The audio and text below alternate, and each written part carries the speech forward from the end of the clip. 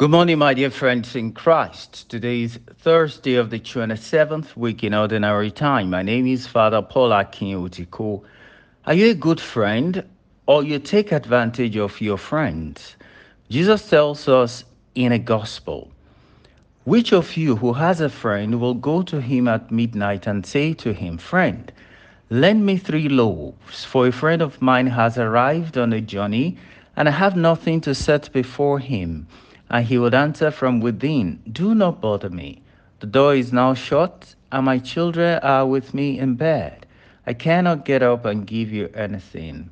I tell you, though he will not get up and give you anything because he's his friend, yet because of his importunity, he will rise and give him whatever he needs. And I tell you, ask and it will be given you, seek and you will find, knock and it will be opened to you. For everyone who asks receives, and he who seeks finds, and to him who knocks it will be opened. What father among you, if his son asks for a fish, will instead of a fish give him a serpent? Or if he asks for an egg, will give him a scorpion? If you then, who are evil, know how to give good gifts to your children, how much more will the Heavenly Father give the Holy Spirit to those who ask him?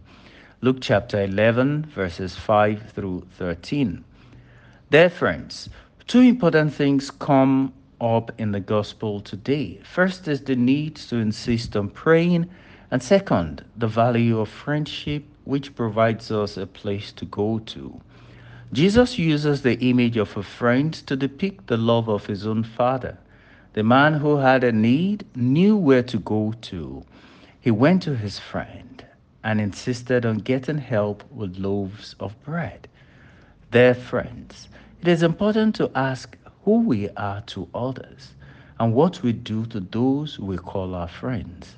Can people come to you as friends, knowing that they will get what they want? Are you grateful towards those that you call friends for the times they have been good to you? These are important questions that challenge those making requests and those that have been blessed enough to help. If the Father blesses all of us, we too should be willing to be friends to those that come to us. And if you go to people, you should show gratitude. May the Lord make us good friends to others and teach us to appreciate the goods done to us. God bless you.